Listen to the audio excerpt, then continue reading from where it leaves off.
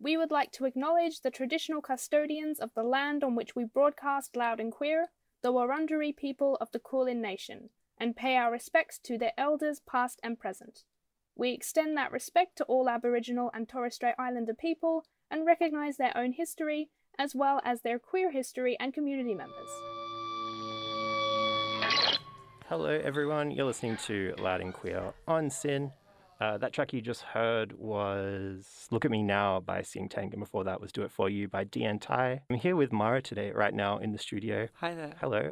You wrote that track in to share. Mm-hmm. Do you want to tell us about Skink Tank a bit? The self-described wimpy pub rock band. I'm a big fan of the drummer in it. Alison Walker is a local musician who taught me how to do live coding, which is a lot of like how I sketch out ideas to this day. So I don't know. Yeah, for sure. Which actually kind of ties into my first question. I was, for anyone that doesn't know Mara, she is a musician, producer, coder, making some really interesting experimental stuff. So I guess like to start it off, well, firstly, welcome to Loud and Queer. Thank you for coming in. Thank you for inviting me. Yeah. So what are some of the tools you're like currently using to produce? Well, the thing I really started off with is a program called Tidal Cycles, which is like basically just written code as like a sequencing tool. And recently I've been moving away from that a fair bit. A lot of my live sets now are built around like live like recording of like contact mic stuff, things like brushes and taps on wood and things like this, and a lot of Max. Max is another coding environment, but it's visual, so it looks like a big plate of spaghetti up there on a computer screen. Yeah, awesome. So yeah, in terms of like, so those are like the practical tools, the ways of making you have. In terms of like general approaches to creating things, do you feel you're kind of like driven by experimentation most of the time, or is it kind of like a decent amount of planning that goes into it? Is it like a mix? No, there's no planning whatsoever. If I could plan out what I was doing, I would make pop songs, frankly. But I don't know. I just sort of like play around with the tools that I have and the skills that I have until I find something that's emotionally resonant to me, and then I stitch those emotionally resonant things into a larger sort of story. Yeah, totally. No, that's amazing. I definitely like everyone's got their own approaches to making music, but I think yeah, that kind of being driven by experimentation and how like your emotional response to it is definitely a great way to bring things together. You were mentioning Tidal Cycles earlier. You've been doing a few live sets this year, and you've been using live coding and very dynamic visuals by the looks of it. How is like the process of kind of preparing for a performance like that? So the most stripped back live performance I have is usually a computer that's running Tidal Cycles, and an Electron Digitone, which is a little FM synth, and a vocal pedal, which is also like a looping auto-tuning thing. The computer with Tidal Cycles is mostly like sample playback and live sample manipulation. I'll I don't improvise very much, but I'll say write a lot of code with a lot of randomization in it so that I let the computer improvise a lot of the time. I like stuff that is repetitive but never actually repeats per se. The synthesizer is taking care of more like melodic or structural elements of the piece. Sometimes I also control that with the code, but oftentimes it's just on its own. And the voice is just, I know, to have a bit more of myself in it, really. Yeah, for sure. And do you find like you're pretty like changing some of the gear and software you use a lot of the time? Yeah, constantly. Like I said, these days I'm using a lot more Max as the brain. I'm moving farther away from Tidal Cycles, although that's where I started. I have to often like reel myself in. Like I've played more than a couple gigs with just like a whole table of all this like crazy gear, and it actually usually makes it worse off. Like the more stuff I have to play with, like the less focused I get, I suppose. Yeah, makes sense. Do you feel like do you feel like there's a lot of people doing kind of coding music here? I know in the US per se, there's like that algo rave kind of trend, but I don't know if I see it as much here. No, it's quite marginal. There are more than a couple of musicians in Melbourne and Australia doing it. A person who's opening up for Hate Rocket Miscellanea next week, I think, actually has reached out to me because they're going to be using Sonic Pi Oh, nice. for their set, so that's exciting to me.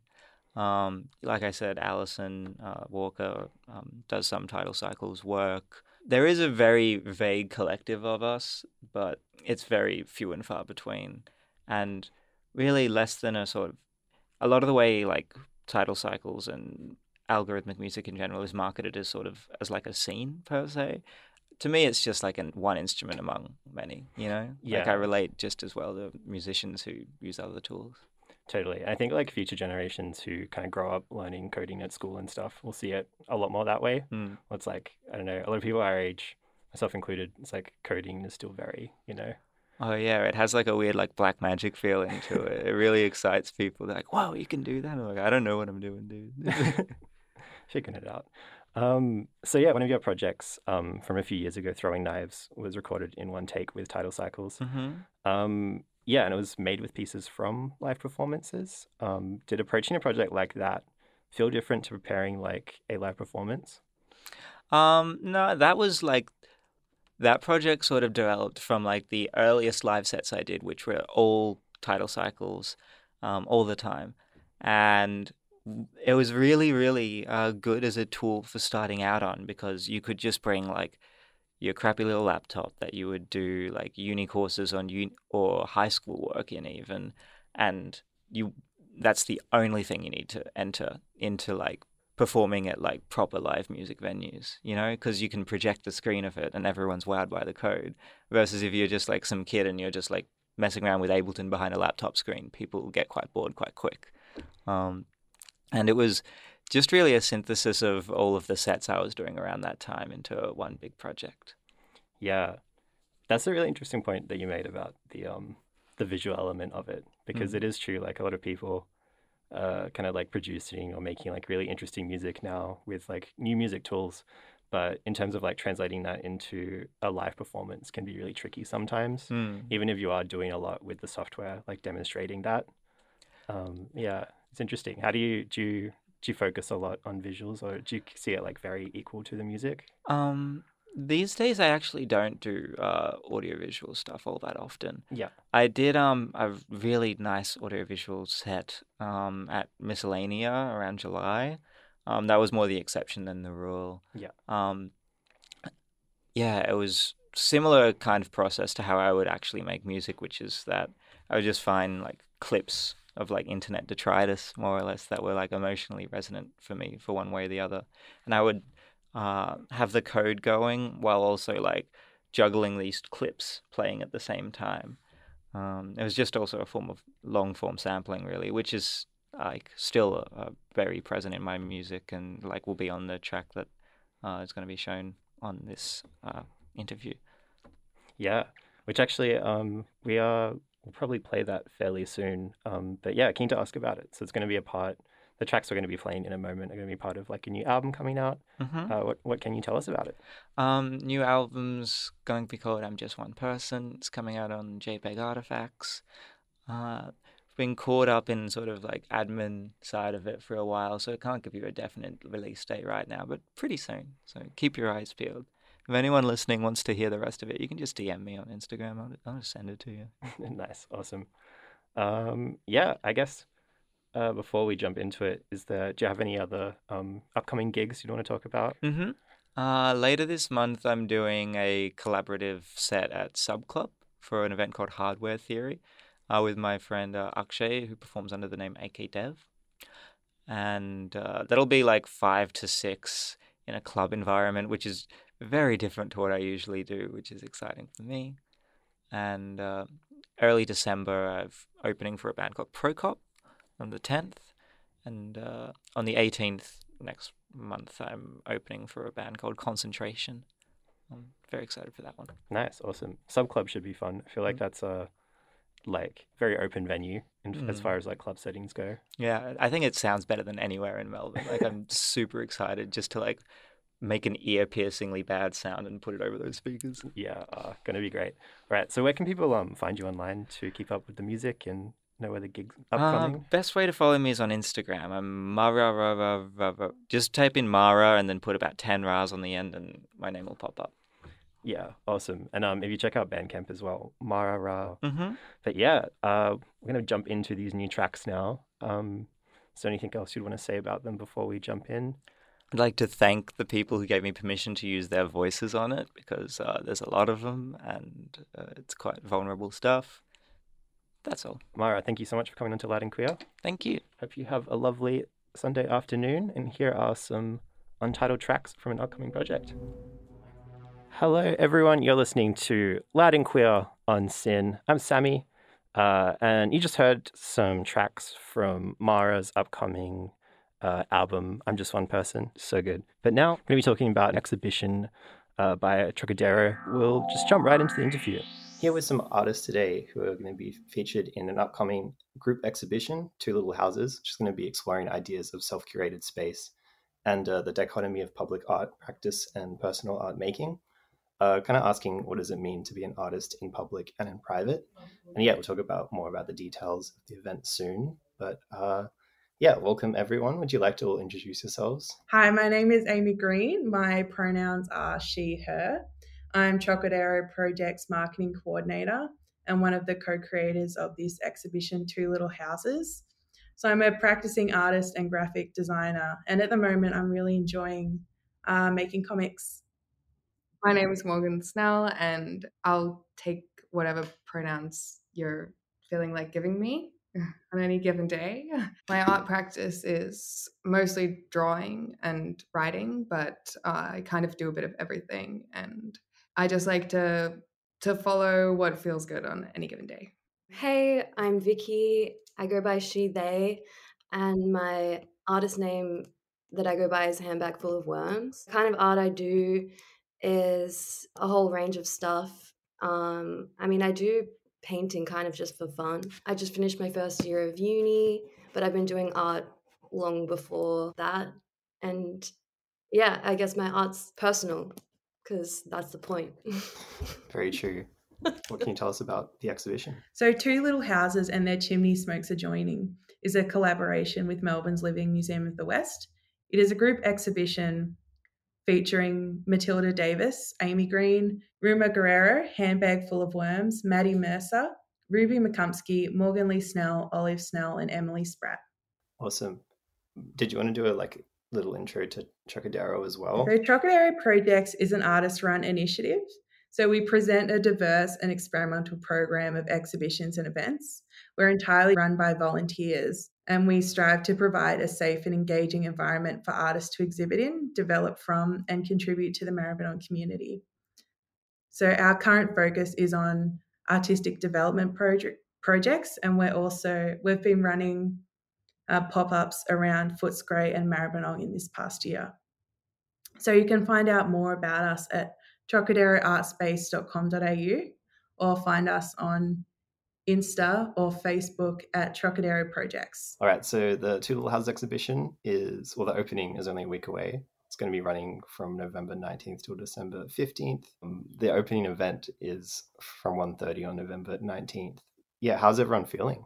Pretty excited. I mean, Trocadero is really excited to be collaborating with the Living Museum of the West.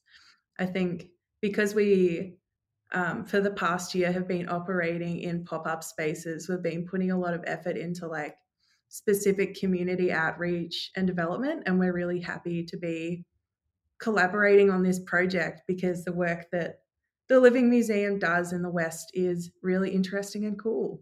Yeah, I'm really excited. Today was our first day of installing, and it was crazy as that kind of stuff always is. A little just the last minute, everything goes a little haywire, but it was good. We had a good soundtrack going, and we're really looking forward to sharing what we've been working on for probably...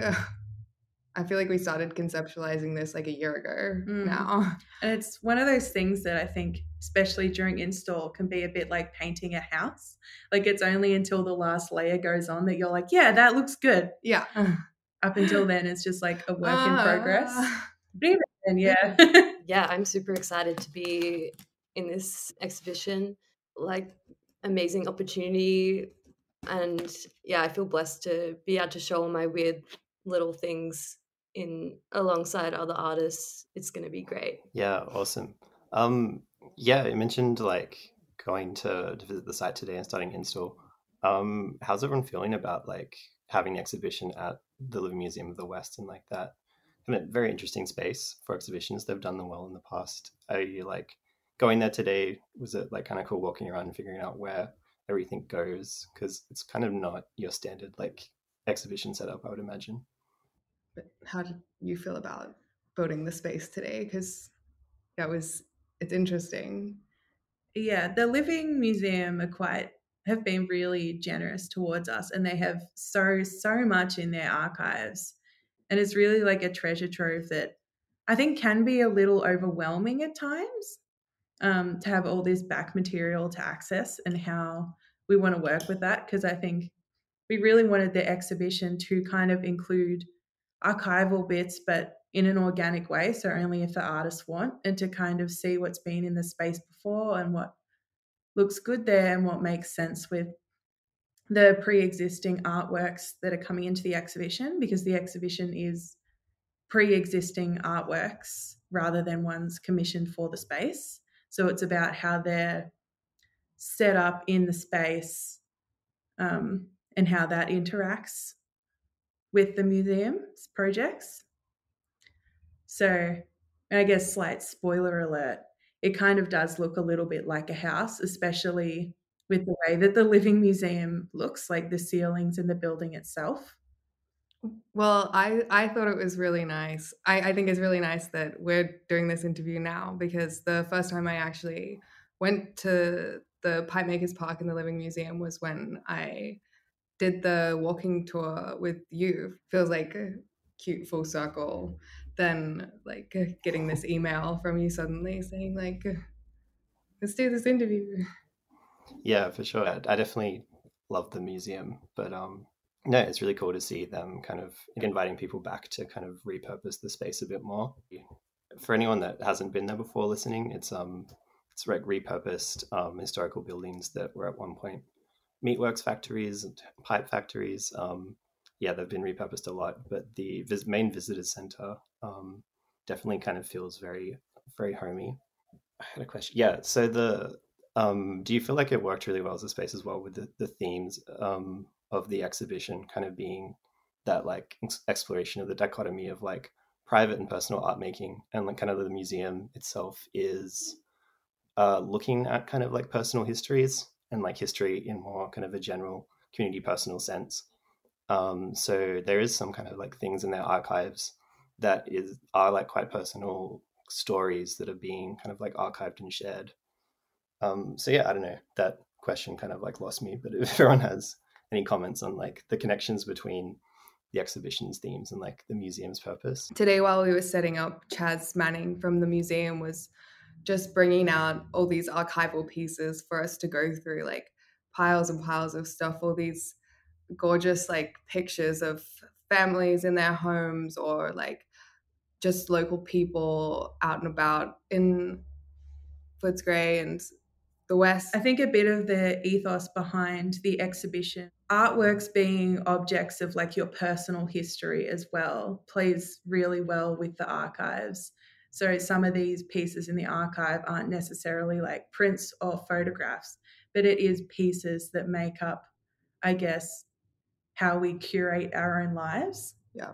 Or like place ourselves within other people's lives and like the social and cultural history around us.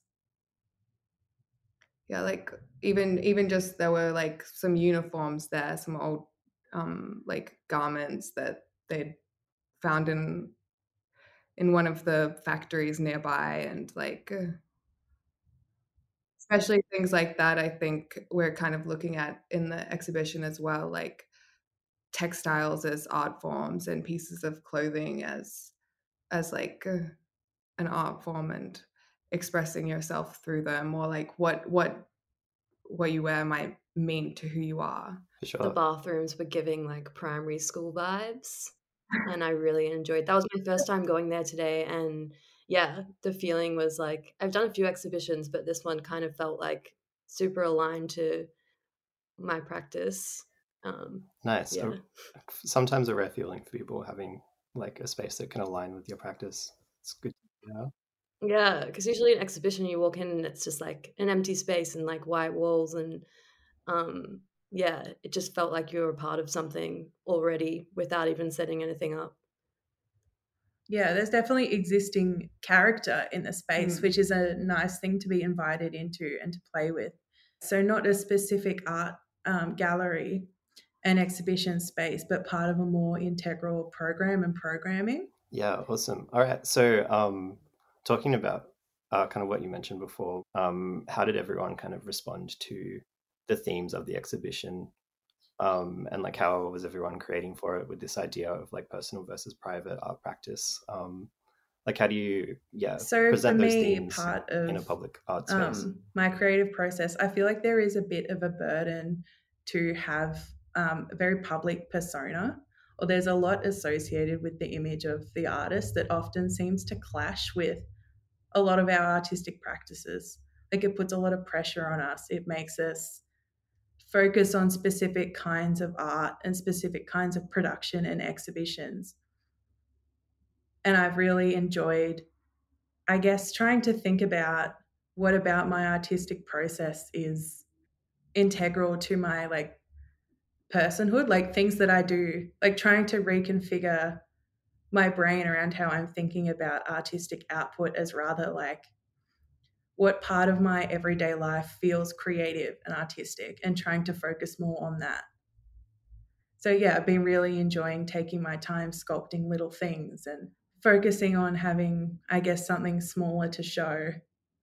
Yeah, well, I think even like this morning when we were getting ready to leave, I was kind of in a panic because I was like, Amy, what do I put in the show? Like, I can't put any of my stupid little Tripper drawings in the show. Like, they're not real proper art. Like, they don't have like some deeper meaning. But like, that's kind of the whole point of the exhibition. It's fine if they don't. I made them like their drawings of my people that I love, and their drawings full of colors that I like, and like they might not be life changing, but I mean, even then, they kind of are. Like it's a life changing experience to be making a work of art, and it like fills you with a new kind of invigoration for life. You're like, I got to get to the end. I got to fill this page. I got to sew this cushion up. Yeah. It's an object of your like personal history. Yeah. And your investment in it is like your investment in your memories. Yeah. Yeah.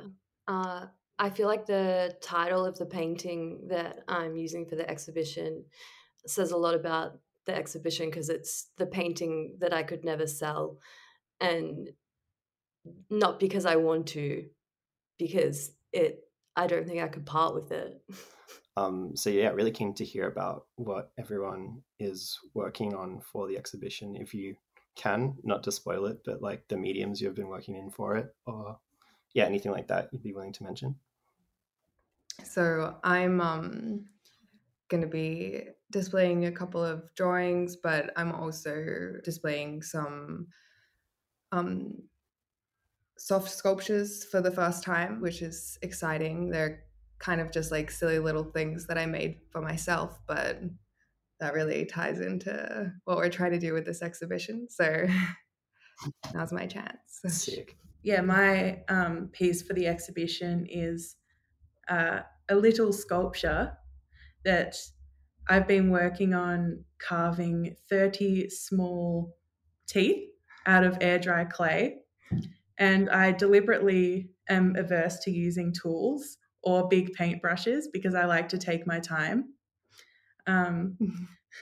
which I'll say is because I find it quite soothing to carve tiny little teeth.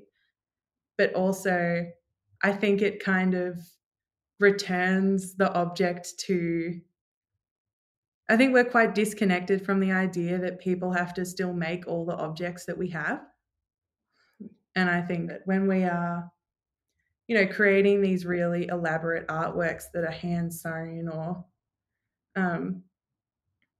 we invest a lot of time in the tiny details. It's celebrating that things can take a long time to make, and it's fun to make it. Yeah. Even if it is just a tiny handful of teeth at the end of the day. Yeah.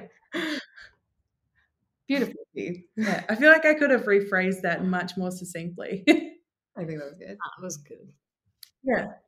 I read this interview from Paul Yor the other day that was talking about how long it actually takes him to make the quilts. Oh my God, I've always wondered that. Because I always assumed there was like a huge team behind it. Yeah. I believe so, yes. Beautiful. Which that makes me love it even more. Which also intimidates me, because some of those exhibitions, like the amount of quilts, it's like I can't. The like Justin Bieber house, made of quilt. Yeah. The amount of time. Yeah, and Paul was like, it's really great to be able to have people celebrate how much I enjoy returning to taking time to make things, and that artistic practice isn't about productivity. It's about how much you are going to enjoy making the thing, usually.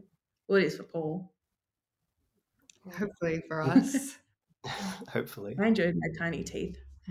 That makes a lot of sense, especially that idea of like productivity. With a lot of other stuff that you're kind of making, there is like a sense of when it's done like done well. But with like art practice, could like which technically never finish a project. Like you could always tweak away at something in that sense.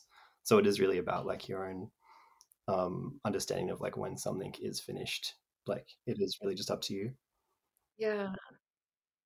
Yeah, I feel like a lot of my works, like maybe they look like unfinished because I don't like I know when it's done, and like I don't feel the need to clean it up to make it look like presentable to someone, because it's what it is already, and that's when I know that it's done. So sometimes there's little bits and I won't fix them because I don't need to. Don't have to. Don't have to. It's me, baby. Yeah, it's sick. And yeah, for this exhibition, what I'm showing is a painting, but also trinkets, so little things that you hang on to. And some of them I didn't make, like a bobby pin. I didn't make the bobby pin, but I don't know, when you see a bobby pin on the ground and then you put it up on a wall, it's art. So yeah. Objects of affection. Yeah. They really tell a cohesive story of like who Vicky is as well. She's like getting out this pile of stuff, and it's like, who she is. I feel like anyone could do that. Like if everyone just collected like a bunch of items from their room or their house and put it up on a wall, that would be in like a look into who they are or what they're feeling at the time. Yeah, I think it's an interesting, like considering that in terms of the history of museums as well, this idea of like your version of like a wonder room or something is like a bobby pin and a little stuffed toy and like a scrunchie on the wall. Wunderkammer. Yeah. Yeah, and people can connect with it because it's an everyday object, so they know it, they're familiar with it, and they have their own like interpretation of what it means. Like what does a bobby pin mean to you? So yeah, the exhibition is going to be at Melbourne's Living Museum of the West from November 19th till December 15th, and the opening event is November 19th at 1:30. Yeah, where can people find out more online and RSVPing for the opening event? So you can find out more about Melbourne's Living Museum of the West at livingmuseum.org.au. You can RSVP to the opening event of the exhibition at Linktree/Trocadero Projects. Awesome. All right. Thanks so much, everyone, for coming on to Loud and Queer. Thanks so much for having us. Thank you. This podcast is brought to you by SYN Media.